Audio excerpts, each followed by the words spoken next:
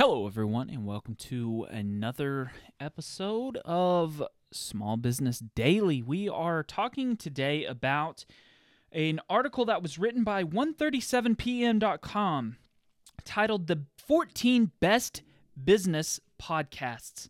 This is an article that had just recently come out a few weeks ago, and the article goes on to mention 14 of the best podcasts, obviously by their opinion, and I am quite a podcast junkie, and I started listening to podcasts quite a while ago and am obsessed with business podcasts, from the phrase that Zig Ziglar titled Automobile University. I try to take every advantage in my car to listen to something that is educational, whether it be religious, whether it be business, or whatever it might be. I am trying to constantly better myself. So what I wanted to do was go over this list, and I will obviously attach this article if you want to read it for yourself. I'm not going to go over every podcast in there because I haven't listened to the majority of them, but it starts out with number 14. It starts from the back and then goes forward in their opinion. Number 14 is called the How I Built This podcast with Guy Raz. This is an NPR produced podcast, and I started listening to this. I stumbled onto this not too long ago, maybe 2 or 3 months ago, and have become completely obsessed with this. This podcast is about stories of not only founders of companies, but influential people. It is basically how I built this about large companies. There's people interviewed on there like Mark Cuban, Sarah Blakely. There is the I'm trying to think of all the 1-800-GOT-JUNK was the first episode that I had listened to.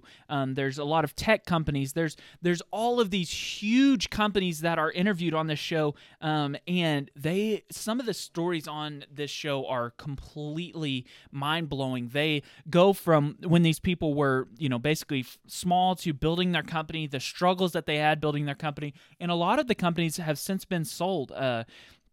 And then a lot of the people have still remain 100% owner of their companies. They recorded the founder of Cliff Bar on there, and he talked about how he had went through several attempts at mergers and acquisitions by different companies, and how he still remains the 100% owner of that company.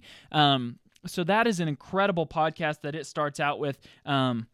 And I could not agree more with that one. Another one it lists is Entrepreneurs on Fire by John Lee Dumas. I'm not a monster fan of that one. I've listened to that one several times, and it could just never really get that into it. It goes on to mention a bunch of different podcasts. Another one, Smart Passive Income with Pat Flynn. Wasn't a real big fan of that one. He talks a lot about landing pages and just kind of almost not scammy things, but he talks about just a bunch of like random like kind of tech type things that I just didn't feel like really applied to me that much. Goes on to number 3 on the list, starting of course from 14. Now we're moved down to number 3, the Rise podcast with Rachel Hollis. I know that my wife has listened to this one on and off in the past. Rachel Hollis, I think, has built an incredible business. She not only talks about a lot of women, female entrepreneur stuff, but she also talks a lot about just like raising her family and being involved with her family and things like that. I believe she was married to an ex-NFL football player. She started out kind of as a social media influencer and now has built her business into kind of talking about the mindset that you have, the confidence that you have. And so it's not necessarily just about business. It's more about motivation, things like that. I've never listened to that one, but I know, like I said, my wife is pretty crazy about that one. Number 2 on the list is the Gary Vee audio experience. Gary Vee, though he has incredibly poor choice of language, he curses in the majority of his podcast. He has some of the most incredible outside of the box marketing advice.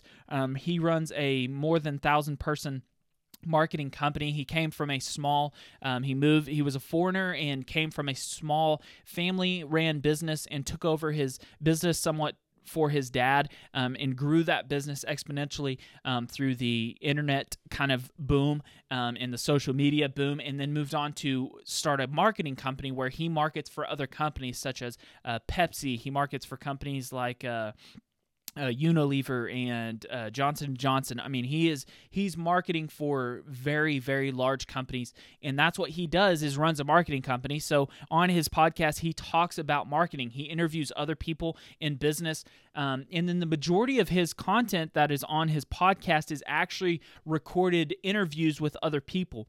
So he's talking and giving advice to somebody else, and he just has a recorder on the whole time. He has a microphone attached to him pretty much throughout the day, and he records the majority of his day to capture good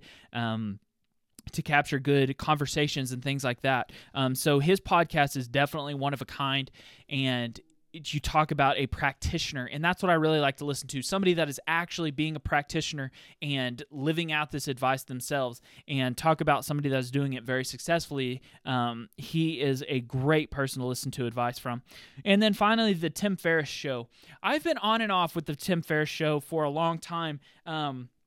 Tim is obviously built a very large business himself through books and through speaking and things like that. And he is more what I would call like a personal development type of person. He does weird challenges basically with himself. He'll go on different diets. He will challenge himself to be off of technology. He'll challenge himself to do certain things. This is a very, very unique podcast. You can tell that Tim is very thoughtful about every single word that he says seems like premeditated and thought out beforehand. He seems like a very thoughtful person. Everything he says, it seems like he is calculating his thoughts and his words before he is even saying them. His podcast, I would not necessarily call a business podcast per se. Oddly enough, reading the paragraph here, it says, while this is not a straightforward business podcast per se, so the article says exactly what I'm kind of talking about here, but he does have some very good practical business advice, and he does interview people that are very big into business. And he has written some business books. He wrote the book called The 4-Hour Workweek. A lot of people have heard of that book. And Tim is a very, seems like, successful person in his own right. He has definitely, I would say, his claim to fame is through his writing. He writes books, and he has a very large blog that he has through email subscriber list, I believe is how he does that. So those were the list. Like I said, there's a very large list here. You can all attach the article in the notes here below. But yeah, this is a very good list. I agree with that. And I'd say number one is probably Chatter with Steve podcast would probably be the top rated. They didn't mention it in this article, but obviously I wouldn't leave this article without mentioning that the Chatter with Steve podcast is probably my favorite out of all of these. Thank you for watching. Leave your comments below.